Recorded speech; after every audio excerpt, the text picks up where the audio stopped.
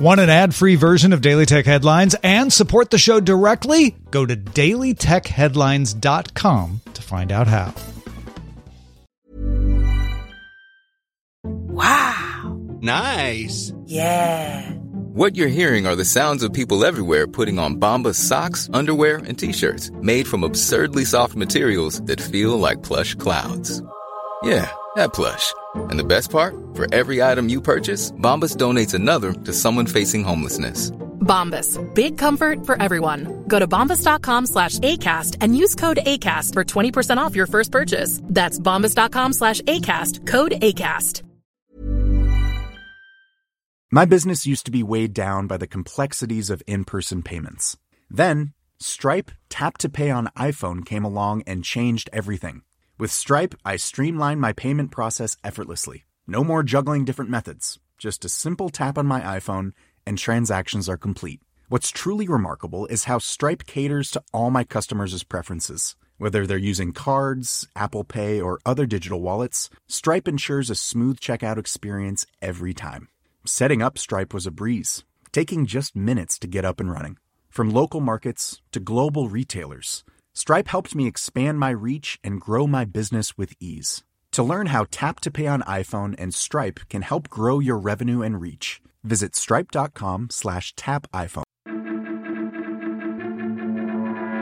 These are the Daily Tech Headlines for Friday, March 22nd, 2019. I'm Rich Straffolino.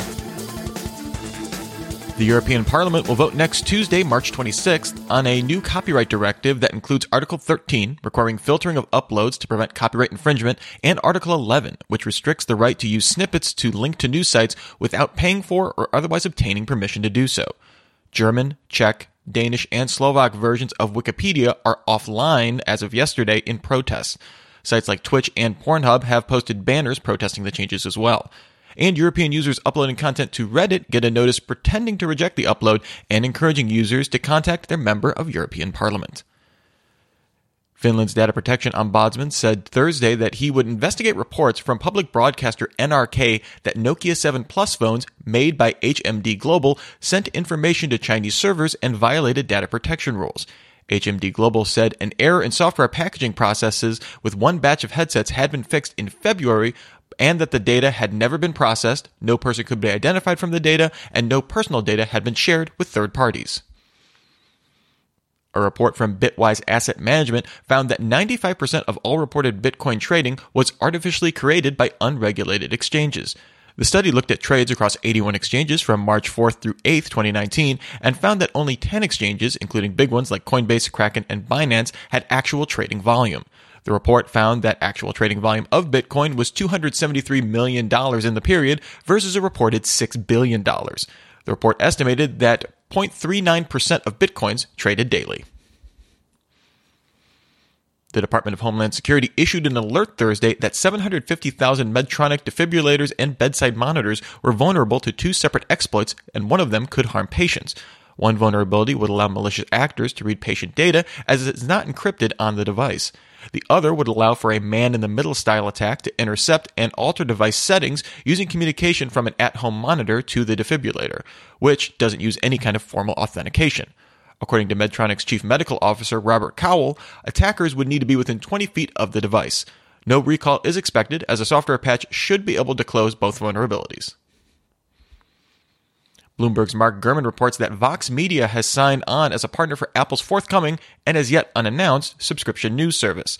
According to the sources, content from Vox.com will be available on the service at launch, while other Vox Media properties like The Verge, SB Nation, and Eater won't be offered initially. A report from OpenSignal found that AT&T's 5G Evolution service, the branding for its 4G LTE advanced network, found the service was slower than similar services from Verizon and T-Mobile. OpenSignal compared user-generated speed tests from over 1 million devices and found that AT&T's 5GE had an average speed of 28.8 megabits per second compared to 29.4 and 29.9 averages from T-Mobile and Verizon. Sprint came in a distant fourth with averages of 20.4 megabits per second. In We're Living in the Future news, Oslo, Norway plans to become the first city to install wireless charging systems for electric taxis. Induction charging plates will be put in the road at taxi ranks. The city of Oslo will work with Finnish utility Fortum and U.S. company Momentum Dynamics on the project. Oslo will also require all taxis to be zero emissions by 2023. As a note, 1/3 of new cars sold in Norway last year were electric. Both Uber and Pinterest have reportedly chosen to list on the New York Stock Exchange for their upcoming IPOs, according to Bloomberg and the Wall Street Journal, respectively. Pinterest is reportedly accelerating its IPO plans and is expected to publish its initial filing in the next few days, with plans to list its shares by mid-April. The Verge passes along a report from US Gamer that Walmart is exploring launching its own streaming games platform. According to sources, Walmart has been in talks with developers since earlier this year and continued the talks at GDC. Evan Blass spotted that Huawei published details on the event page for its upcoming P30 Pro smartphone ahead of the actual March 26th launch. The phone will have a quad camera array featuring a 40-megapixel sensor and a 10x hybrid zoom. The phone also has a dual-view video mode showing two cameras in split screen, offering both a close-up and a wide-angle perspective, although it's unknown if you can record both or switch between the two simultaneously. And finally, pouring some out here, Intel confirmed that it will not develop new compute cards going forward. Launched in 2017, compute cards offered swappable CPU, RAM, and storage in a credit card-sized package and were aimed at point-of-sale and all-in-one devices. Intel will support and sell existing compute card products through the end of 2019. For more discussion of the tech news of the day, subscribe to Daily Tech News Show at dailytechnewsshow.com. You can find show notes and links to all the headlines there as well. Thanks for listening. We'll talk to you next time. And from all of us here at Daily Tech Headlines, remember, have a super sparkly day. My business used to be weighed down by the complexities of in-person payments. Then, Stripe Tap to Pay on iPhone came along and changed everything.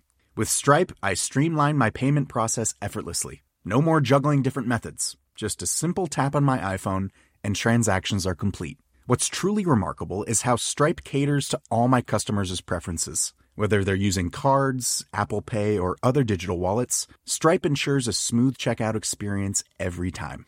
Setting up Stripe was a breeze, taking just minutes to get up and running. From local markets to global retailers, Stripe helped me expand my reach and grow my business with ease. To learn how Tap to Pay on iPhone and Stripe can help grow your revenue and reach, visit stripe.com/tapiphone. Ever catch yourself eating the same flavorless dinner 3 days in a row? Dreaming of something better? Well, HelloFresh is your guilt-free dream come true, baby. It's me, Keke Palmer. Let's wake up those taste buds with hot, juicy pecan-crusted chicken or garlic butter shrimp scampi. Hello Fresh. Stop dreaming of all the delicious possibilities and dig in at HelloFresh.com. Let's get this dinner party started.